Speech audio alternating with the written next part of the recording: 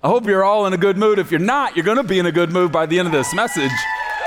Because here's why. I have it on good authority that the God of the universe is in this room. I'm sure you could sense it during worship. But at about 6:30 this morning, when I got on a bit of a hot streak alone with the Lord, it was kind of obvious this weekend is just going to go down like Charlie Brown.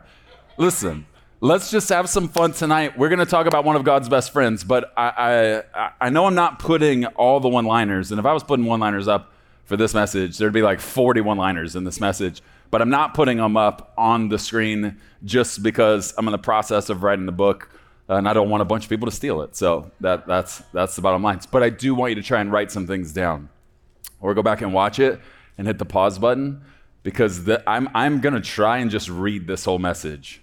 Because I hate, one of the feelings I hate as a preacher is when God says something strongly to me privately. I hate forgetting a sentence of it when I get up to speak publicly.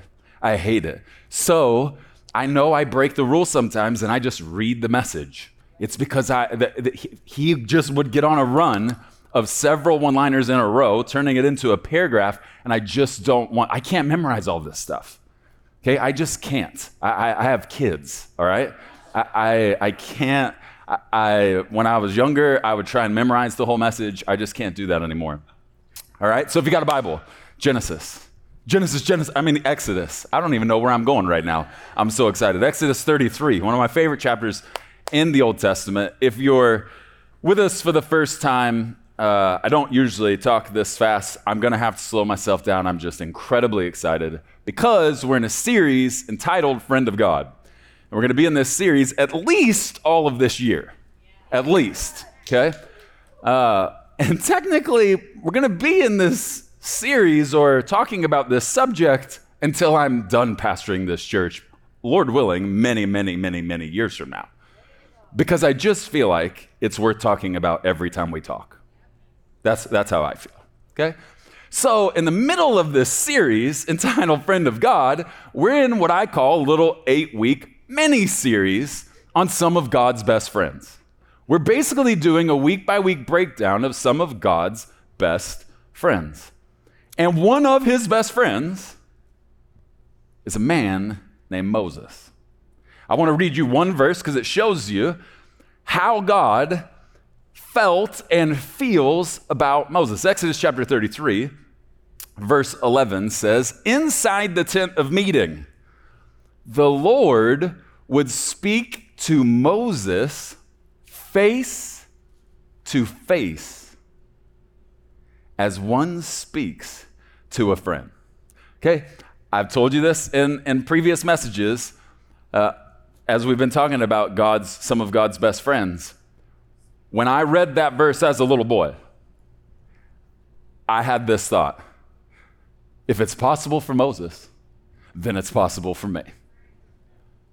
Not because I think I'm on Moses' level. I was 13 the first time I read that passage.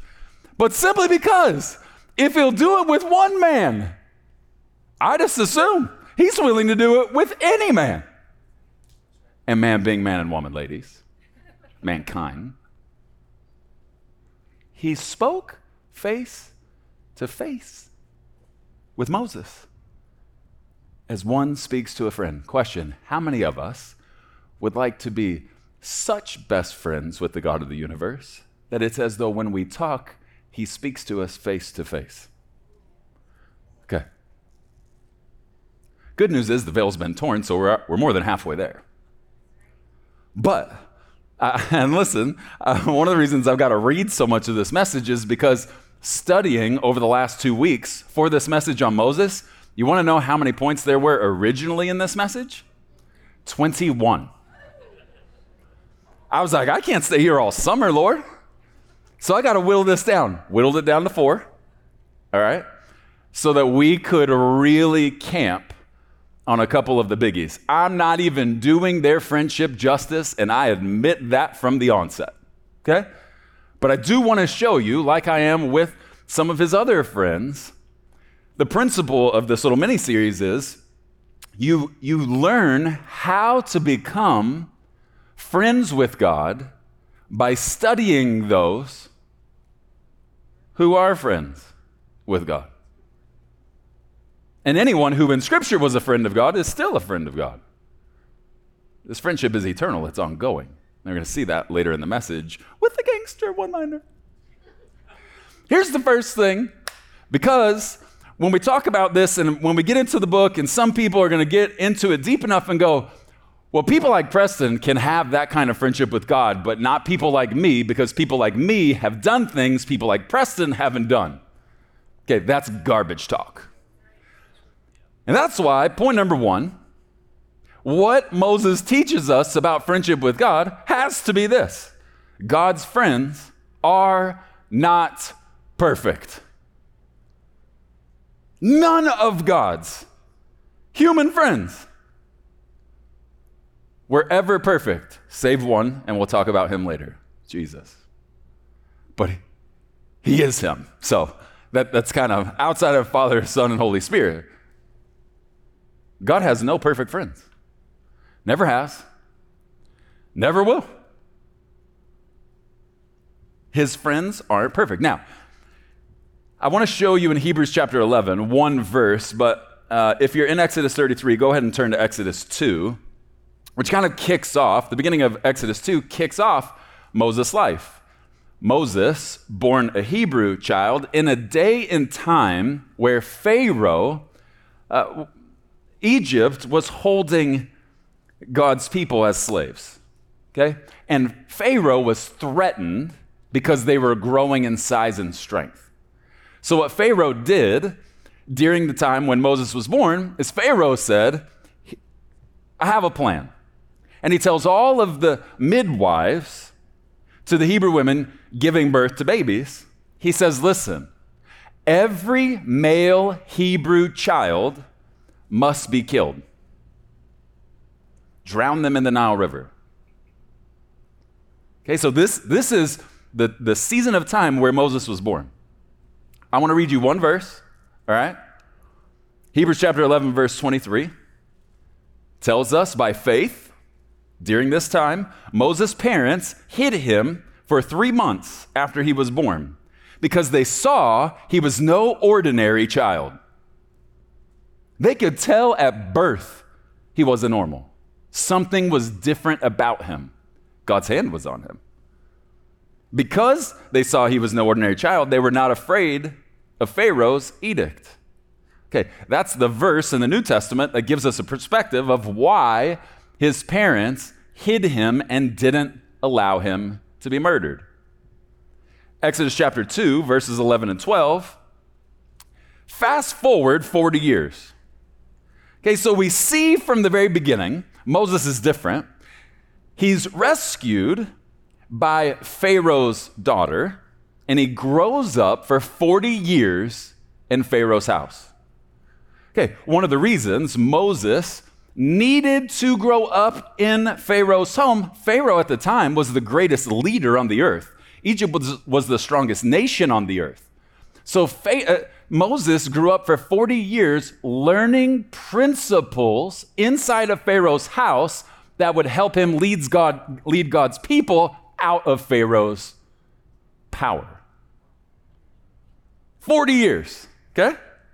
Now watch this. Verse 11 of Exodus 2. This message may take absolutely forever tonight, and I do not care. If you got to get up at some point, just leave. It's not going to bother me. I won't even notice, okay? I am slow rolling my way because this is just way too much fun. Exodus 2, verses 11 and 12. Many years later, 40 years later, when Moses had grown up, he went out to visit his own people, the Hebrews, and he saw how hard they were forced to work. During his visit, he saw an Egyptian beating one of his fellow Hebrews. After looking in all directions to make sure no one was watching, okay, you know there's a term for this, right? I'll show it to you in a sec. After looking in all directions to make sure no one was watching, Moses killed the Egyptian and hid the body in the sand. You know what the term for this murder is? Premeditated murder. This was not just anger flaring up. He knew exactly what he was doing. That's why he looked around to see if anybody was watching. Okay, Moses' life, as we see recorded in Exodus 2, begins with being rescued. Incidentally, did you know the princess named him Moses because Moses means I rescued him out of the water? Don't you think God has a little bit of a divine sense of sarcasm? The man who would stand on the edge of the Red Sea and be rescued from the water all over again. Just a little something. That's not even in my notes. Not only, okay, so we see his adult life begins with what? Murder. A terrible, tragic mistake. His life began with a miracle. He was rescued and not murdered. His adult life at 40 begins with a tragic mistake. He intentionally murders someone.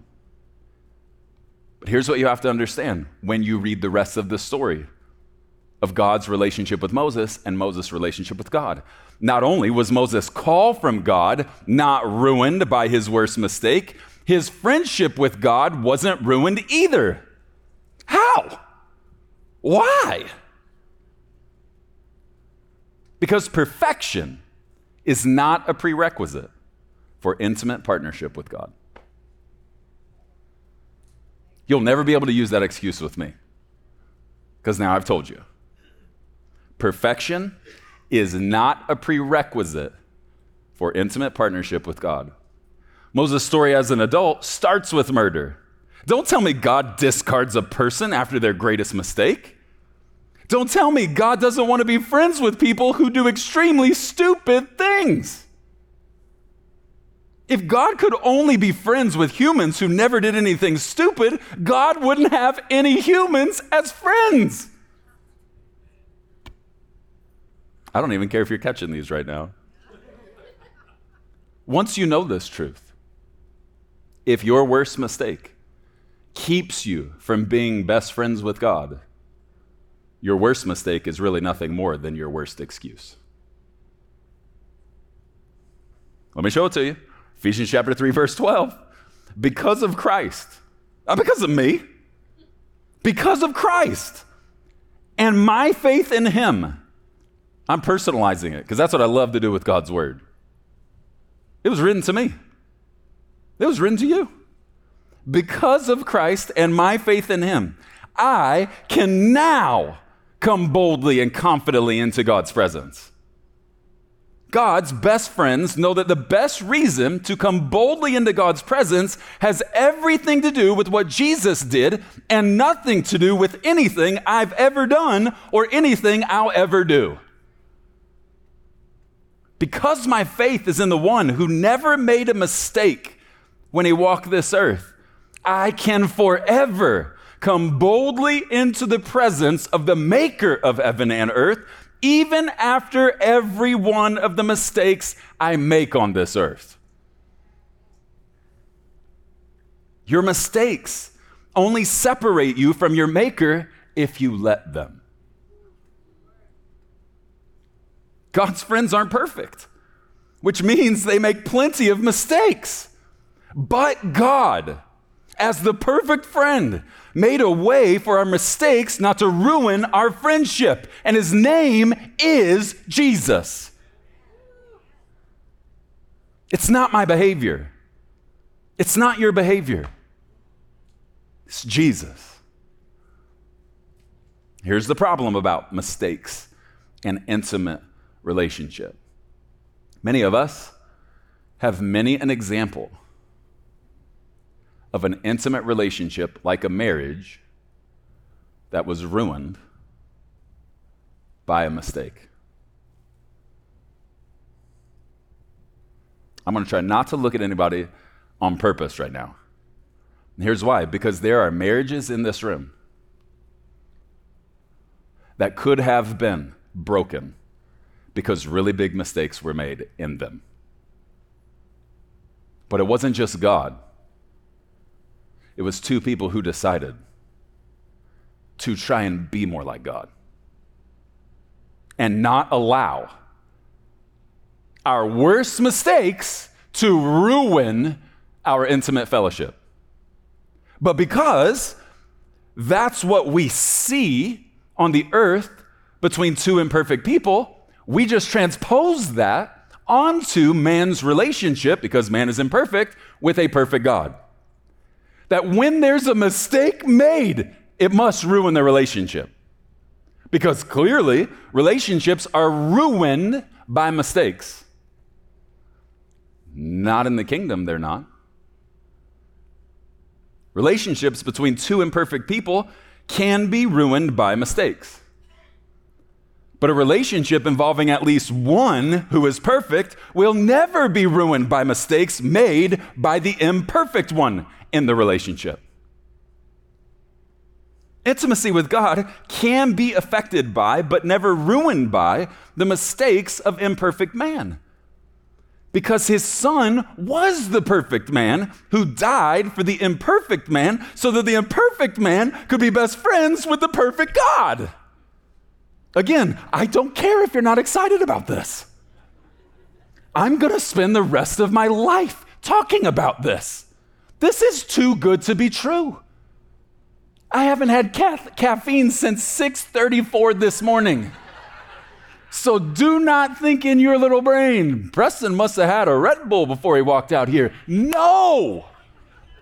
Preston got a revelation that the God of the universe has gone through all of this so that I could be best friends with him.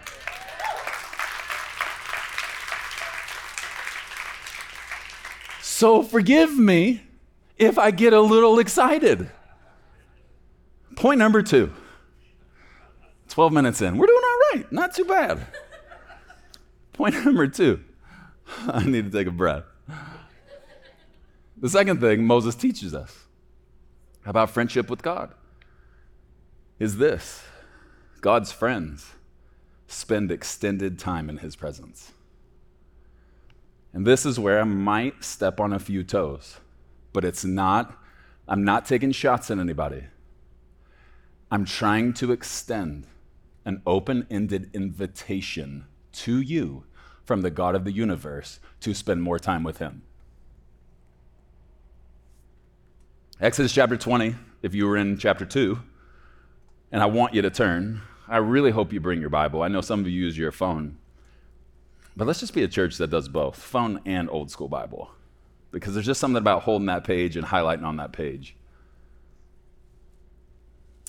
Exodus chapter 20, starting in verse 18, says, "When the people heard the thunder and the loud blast of the ram's horn, and when they saw the flashes of lightning and the smoke billowing from the mountain, the people stood at a distance."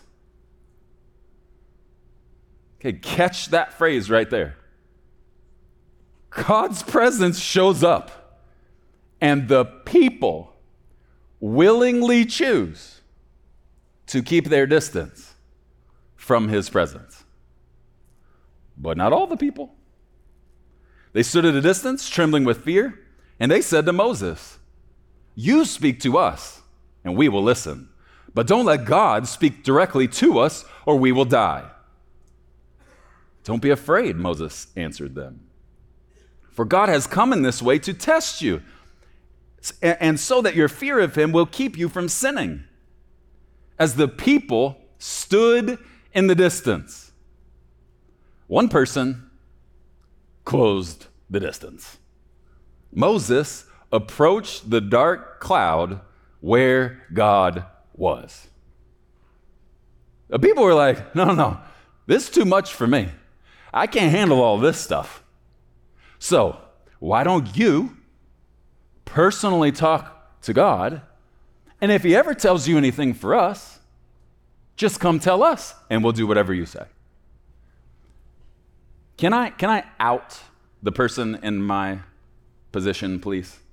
Just go on record. I do this every once in a while. Can I out myself and the person in this position as senior pastor? God never wanted to have relationship with you by going through me. Never, ever, ever. You know how silly that would be? I get under the old covenant, there was a way things worked. But under the new covenant, there's a way things work. Jesus is our mediator. Jesus is. I already read it to you. Now I can come boldly into the presence of God because of Jesus. So the only person I have to go through to get to God is Jesus, right? Let's just transpose this onto human relationship. What kind of a marriage would I have if the only way to have relationship with Holly was to go through one of you? Can you even imagine what date night would be like? Hey, would you please tell Holly that she looks really good tonight? And then you say, and if you're a man, it would go like this. You look really good tonight. I would hit you in the back of the head. Because what I said was, tell her I said she looks good tonight. But this would get wonky really fast, would it not? Okay, this is why the veil was torn. Because God never wants to spend date night with anybody talking through a third party. He just wants to go directly to you and for you to be able to come directly to him. Again, this is why I'm so riled up without any caffeine. If we want it, this can be our normal. But it's a choice. Yes, a choice. Moses says, fine, y'all can stay distant, but I, for one, will not. I'm going in. Even if it kills me, I'm going into that dark cloud. Too many of God's people are okay with relational distance with God, whereas every single one of God's friends shares something in common. The number one thing which frustrates them most is when God even seems distant, let alone is. I'm not sure anyone can ever actually be friends with God when they're comfortable with separation from God, distance from God. His closest friends want to come closest to him. The only reason any child of God is ever distant from God is because they choose to be. Not because that's how he wants it to be. Drawing near to God is your choice. Being near to you is God's response. Let me show it to you. James 4, verse 8. Draw near to God. That comes first. And he will draw near to you. There's the response. I make the choice, he makes his response. Psalm 145, verse 18, the Lord is near to all who call upon him. There's the choice. And you see his response. He is near. But God doesn't just want to draw near, and he doesn't just want you to draw near. He wants you to be so near that you dwell. The word dwell in Hebrew means to live as a resident. Never seen this before. Get the picture of the desire of God's heart for intimate fellowship with you. The God of the universe wants you to live as a resident of his presence. Where do you live? Where are you from? You know what God's heart says? Preston, I want your answer to be, you live in my presence. Why does Scripture say pray without ceasing? Because prayer is the most intimate form of communication between man and God. That's God's heart communicating to each of us saying, I want to be with you and speak with you so much so that I never want it to stop. Again, you're going to have to help me why we don't do more of it. On his end, he never wants it to stop. On our end, we say, I'm shooting for 5 minutes a day. Again, not taking any shots. Not taking any shots. But I just want to ask a very simple question if you're married. If you only spent 5 minutes a day, 4 days a week with your spouse, what would your marriage look like? Case closed. Listen, if 5 minutes is all someone can do, okay, great. But 5 minutes should not even be the appetizer. It should be the water before the bread even comes. Preston, I don't have that kind of time. Are you breathing? Then you have time.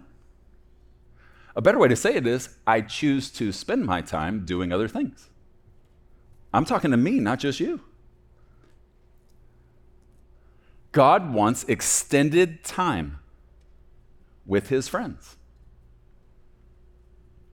Look in Exodus 24.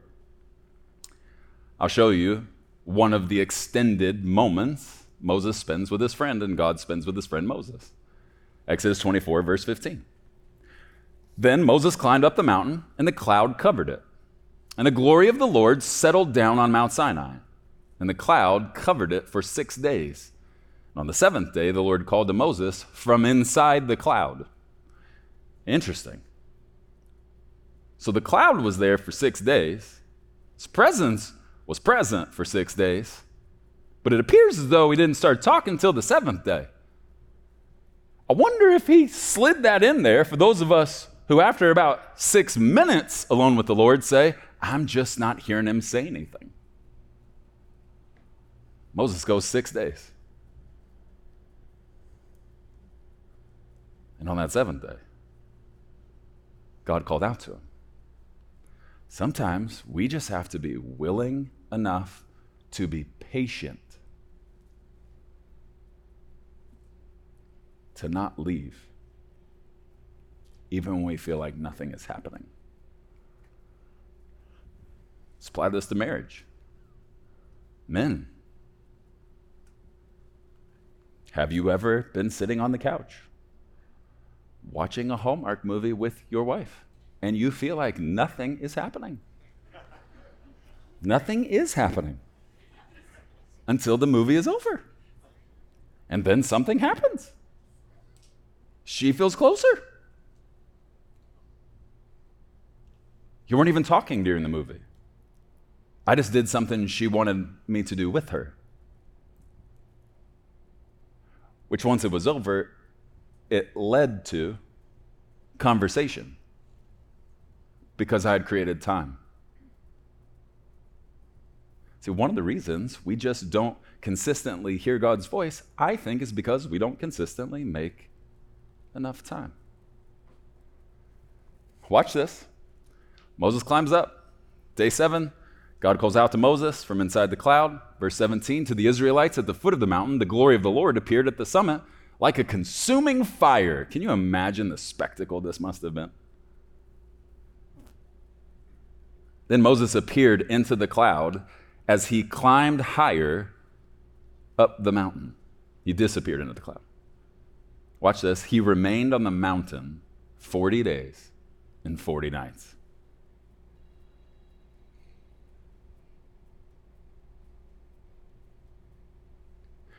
You know, one of the reasons we don't spend extended time alone with the Lord is because we allow distractions.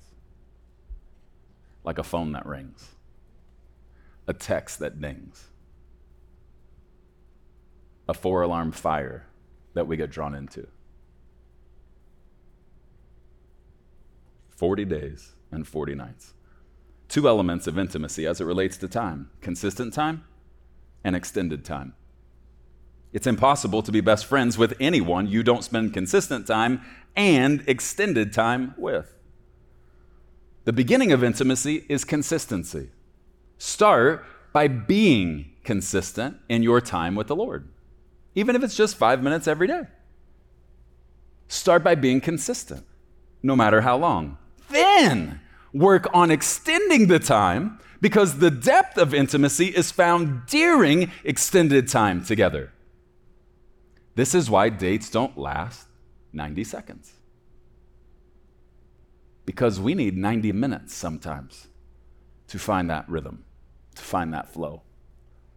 Tons of stuff going on. And if you measured a date by the first 90 seconds, a lot of them wouldn't be awesome. Give it your all for 90 minutes, no telling what happens. But we can't rush. And the evidence of not rushing is extended time together. God's heart for his friends is not to just see them. His heart is to dwell with them. Get ready to catch this little one right here.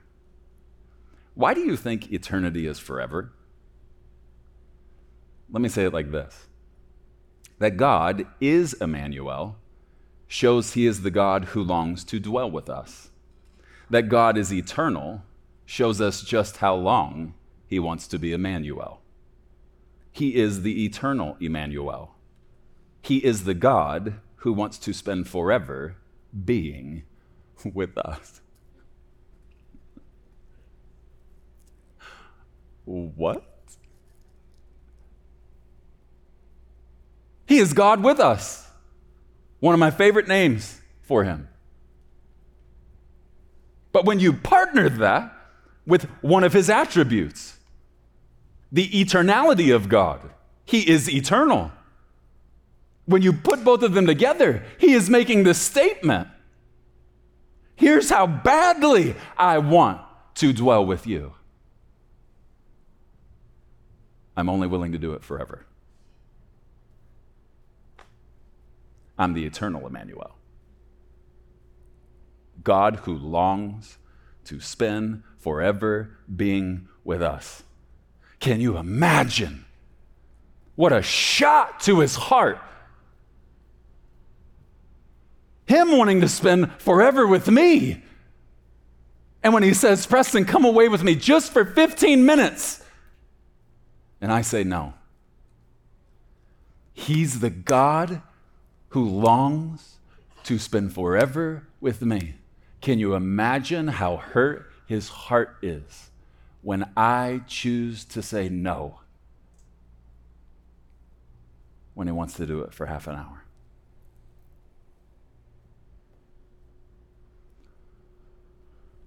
I need you to see the danger. I don't know if I'm going to have enough time to do this tomorrow, but it's Saturday night. We ain't got nothing but time. I need you to see how dangerous it can be choosing not to ever spend extended time alone with the Lord. To only go the 4-minute devotional route. Again, not saying there's anything inherently bad with that, but that's how we start. That was never meant to be the way we finish. And it is most certainly not the path to intimacy. I'm not preaching like I spend 4 hours a day with the Lord, okay? Are there some days? Yes. Is it every day? Heck no. No, so please don't think I'm saying, I am not coming like this. I am speaking to me as much or more than I am to you. When a lack of time is spent with God, you'll eventually fill your time replacing God. Let me show it to you. Exodus 32, verse 1. When the people, remember, Moses is up on that hill.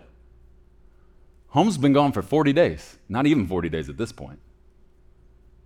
When the people saw how long it was taking Moses to come back down the mountain, because remember, they had pawned off hearing God to Moses, so they were frustrated because they sent a way to hear from God, to come back and speak on behalf of God, was taking too long to come back. So they're frustrated. When the people see how long it was taking Moses to come back down the mountain, they gathered around Aaron. Come on, they said, make us some gods who can lead us. Since they're doing nothing, interestingly enough, people who don't spend very much time alone with God actually deep down don't really think it amounts to doing much with God. Make us some gods who will lead. They're not doing anything up there. We don't know what happened to this fellow Moses who brought us here from the land of Egypt. Remember what they ended up doing? What did they do next? Golden calf, which led to their downfall and their ability to go into the land of the promise.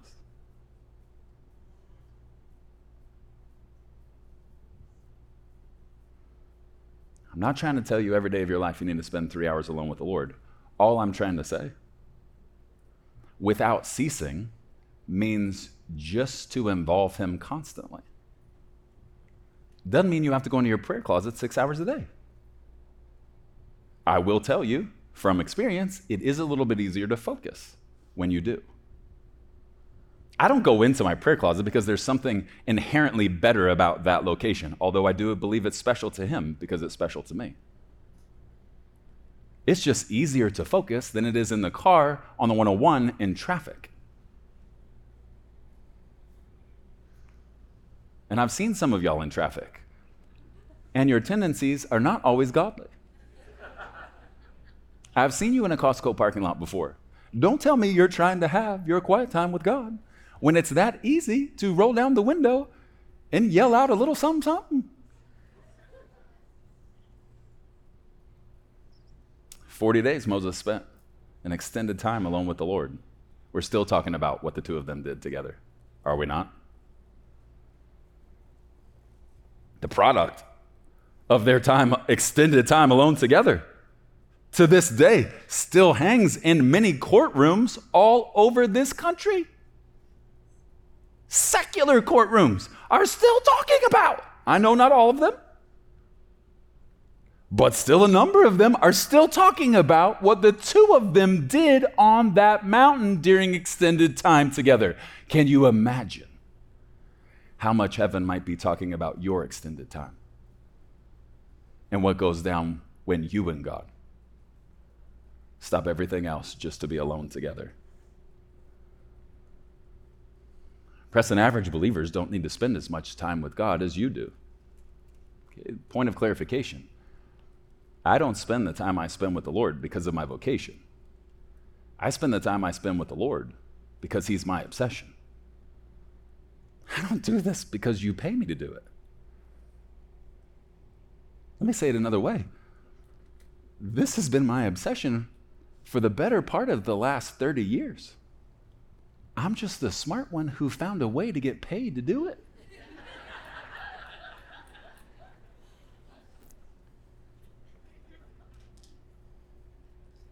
It ain't because it's my job. I actually took the job because the description said I could do this. I've never made a mistake by choosing to spend more time alone with God. And I can tell you from experience, I've made many a mistake when I choose to spend less time alone with God. Point number 3, now we're behind, we're way behind. We're going to have to figure this out. Point number 3, God's friends get some of God's greatest promises. Look in Exodus 33, one of my favorite chapters in the Old Testament. This is a conversation Moses initiates with God, his best friend. Verse 12, one day Moses said to the Lord, "You've been telling me, take these people up to the promised land, but you haven't told me whom you will send with me. You've told me, I know you by name and I look favorably on you. If it's true that you look favorably on me, let me know your ways so I may understand you more fully and continue to enjoy your favor. And remember that this nation is your very own people." Remember we talked about last time that God loves blunt honesty from his friends. This is pretty blunt. Moses had an awesome gig, and he says, "Hey, I know it's all awesome. You keep telling me all this awesome stuff, but you're not telling me who's going with me." Watch the Lord's response. This is unbelievable. Verse 14, the Lord replied, "I will personally go with you, Moses. You want to talk about the team that's going to help you lead the people into the land of the promise? Shut your mouth about the team. Let's start at the top of the food chain. I myself will personally go with you to Scottsdale.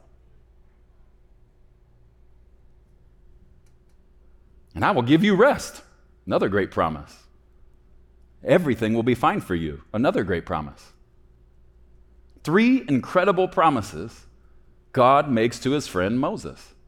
God's friends get some of God's greatest promises because they are willing to make some of the greatest promises to God.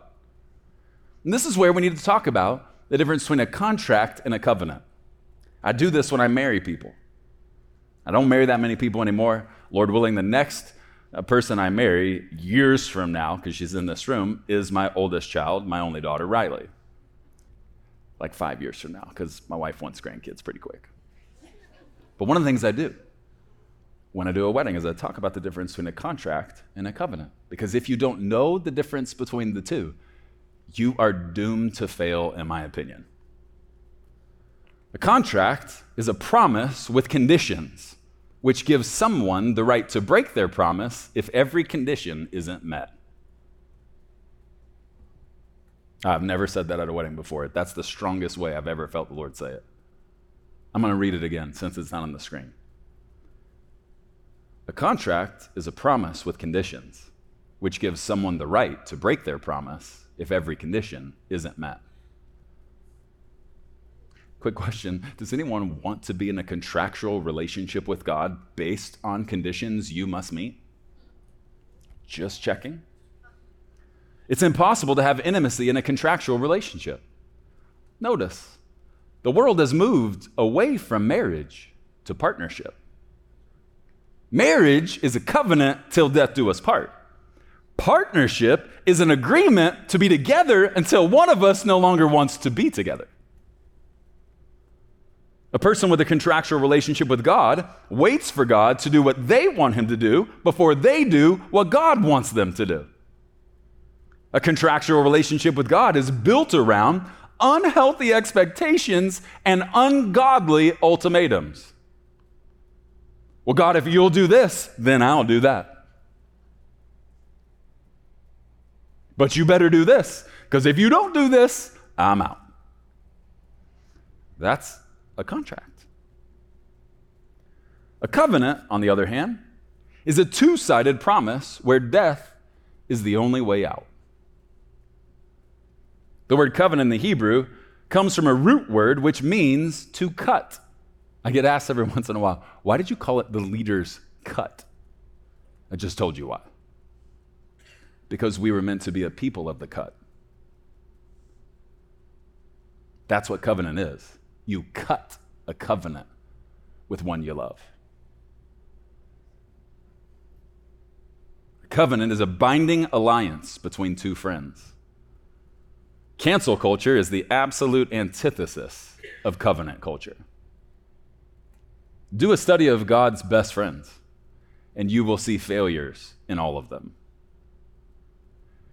I'm not understanding why the church is being so quick to cancel. I know we have to bring consequence when mistakes are made in the house of the Lord. I totally get that.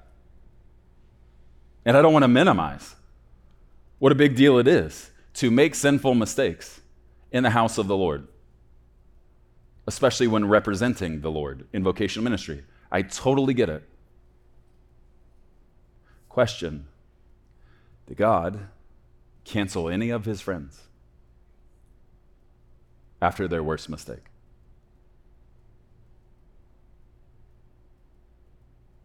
I know in our right minds, it seems like the right thing to do when someone does something we disagree with or we think is wrong to just say, off with their head. Whereas I think the God of the universe looks at the person as repentant and has a humble heart and says, out with the blood. That is not how God talks. Off with their head. You know how many mistakes I have made in this job? If perfection is a prerequisite to walk with God, let alone speak on his behalf, then none of us are qualified. And again, I'm not trying to say, well, then we should all just be sinful and make a bunch of mistakes. I'm not. Please hear my heart.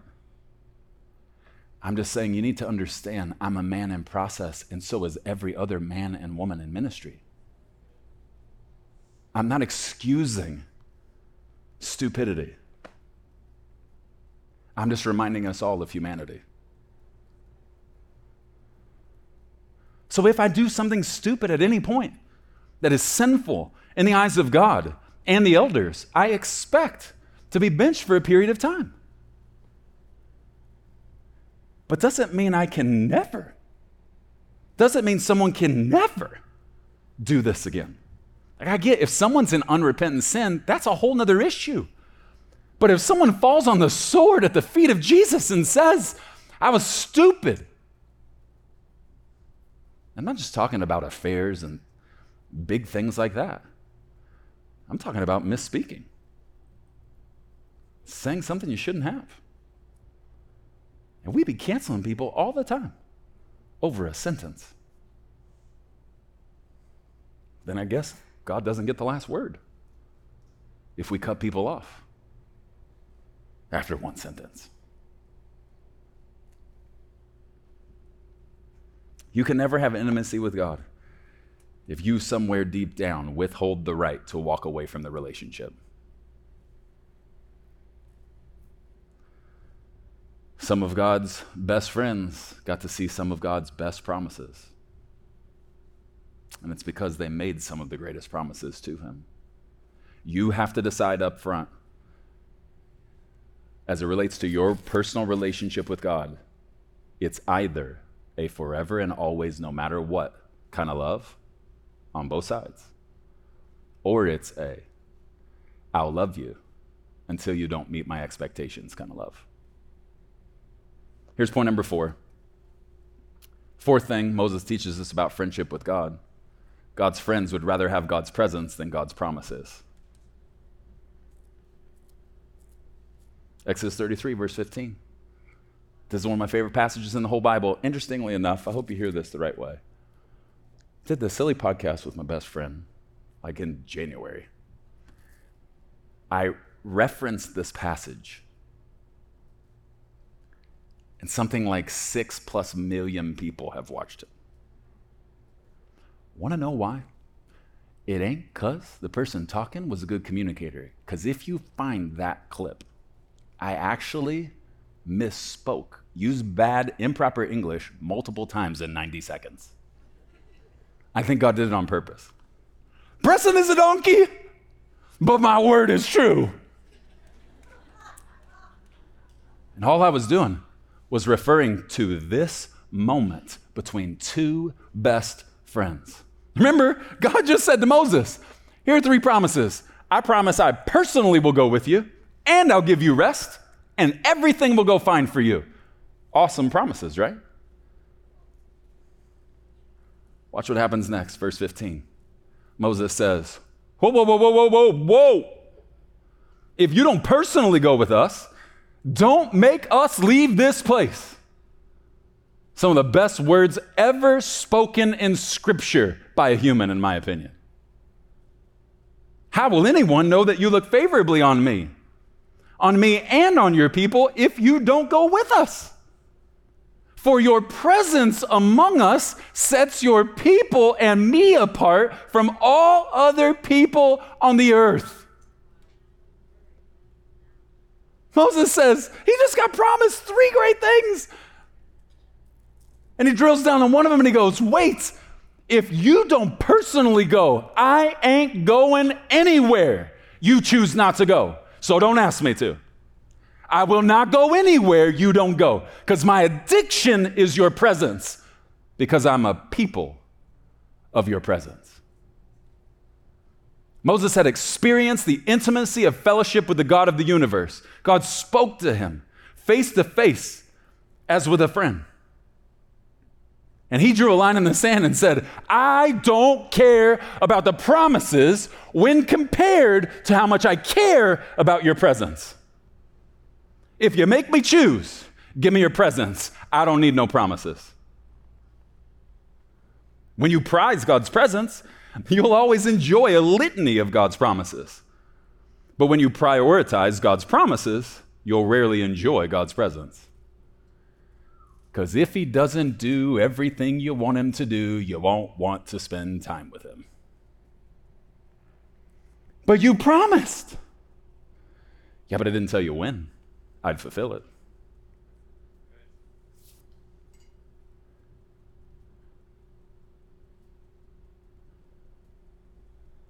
The closer God is to you, the less you care about how close you are to God's promise. Now let me read you the end of Moses' life. We started at the beginning of his life. We'll fast forward to Deuteronomy chapter 34 if you want to see it in your own Bible. I think it is an absolutely remarkable moment in humanity, not just in their friendship. Deuteronomy 34, verses 1 through 6. I know I've gone long. I so appreciate you being so patient. Then Moses went up to Mount Nebo because God had told him to. It was time to go up to Mount Nebo because he was going to die. He went up to Mount Nebo from the plains of Moab and climbed Pisgah Peak, which is across from Jericho, the first city they would take. And the Lord showed Moses the whole land, from Gilead as far as Dan, all the land of Naphtali, the land of Ephraim and Manasseh, all the land of Judah extending to the Mediterranean Sea, the Negev, the Jordan Valley with Jericho, the city of palms as far as Zoar. Then the Lord said to Moses, "This is the land I promised on oath to Abraham, Isaac, and Jacob when I said, I will give it to your descendants. I have now allowed you to see it with your own eyes, but you will not enter the land." So Moses, the servant of the Lord, died there in the land of Moab, just as the Lord had said. Watch verse 6, please. And the Lord buried him.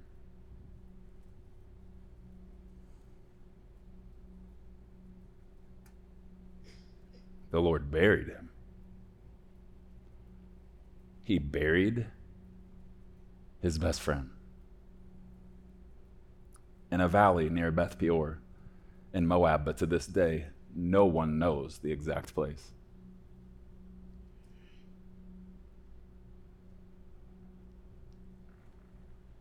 I just need you to see the picture of this, because if you're someone who over-prioritizes the promises of God at the expense of his presence, you kind of issue an impure ultimatum. Well, I'll spend more time with you once you do this in my timing. At the end of his life, God takes Moses up to the top of a tall peak, overlooking the land of the promise that God's people were about to go into.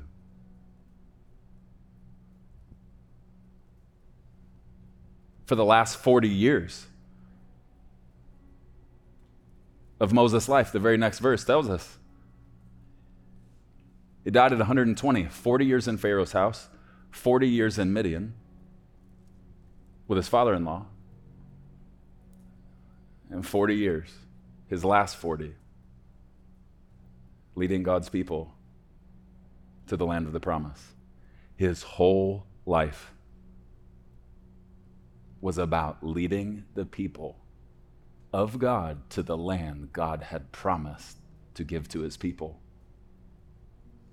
I want you to see this. At the end of his life, God says,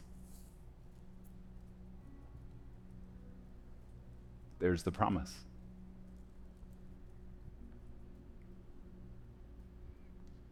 That's the land I promised. But you're not going to get to go in. And one of the first things I'm going to do when I get to heaven, I'm going to chase Moses down. I know I'm going to go after Jesus. But I want to chase Moses down and I want to ask him one question. Because it's not recorded. How did you respond when God told you you weren't going to get to go into the promise? Because I will bet everything to my name that when God letting Moses see, there's the promise. And because of your mistake, your disobedience to me, I didn't remove myself from you, but I removed your ability to go into the promise. At the end of your life, I wonder if Moses, when God said that, now bet everything to my name that he did something like this. I wonder if he broke down weeping and said, I don't care. I don't care that I didn't get to go in.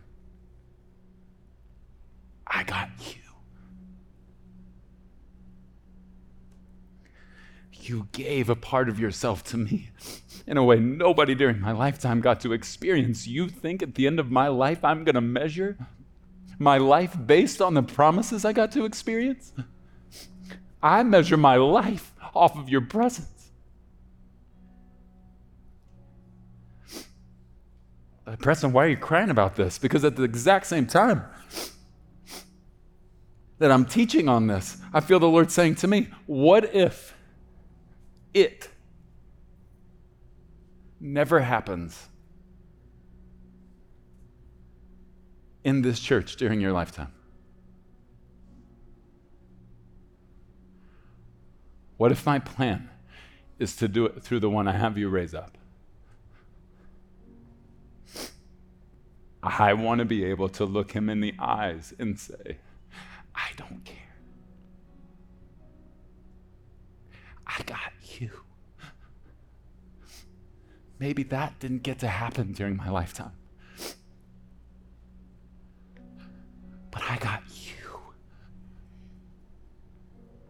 And I'm about to close my eyes, just like Moses. When I open them, nothing is going to come between you and me ever again. So in this moment, seeing the land of the promise, but not getting to go in, but standing next to you when you could be standing next to anyone else. I think Moses might have said something like this to his best friend. I'm not even thinking that I lost because of you and getting to be best friends with you. I won.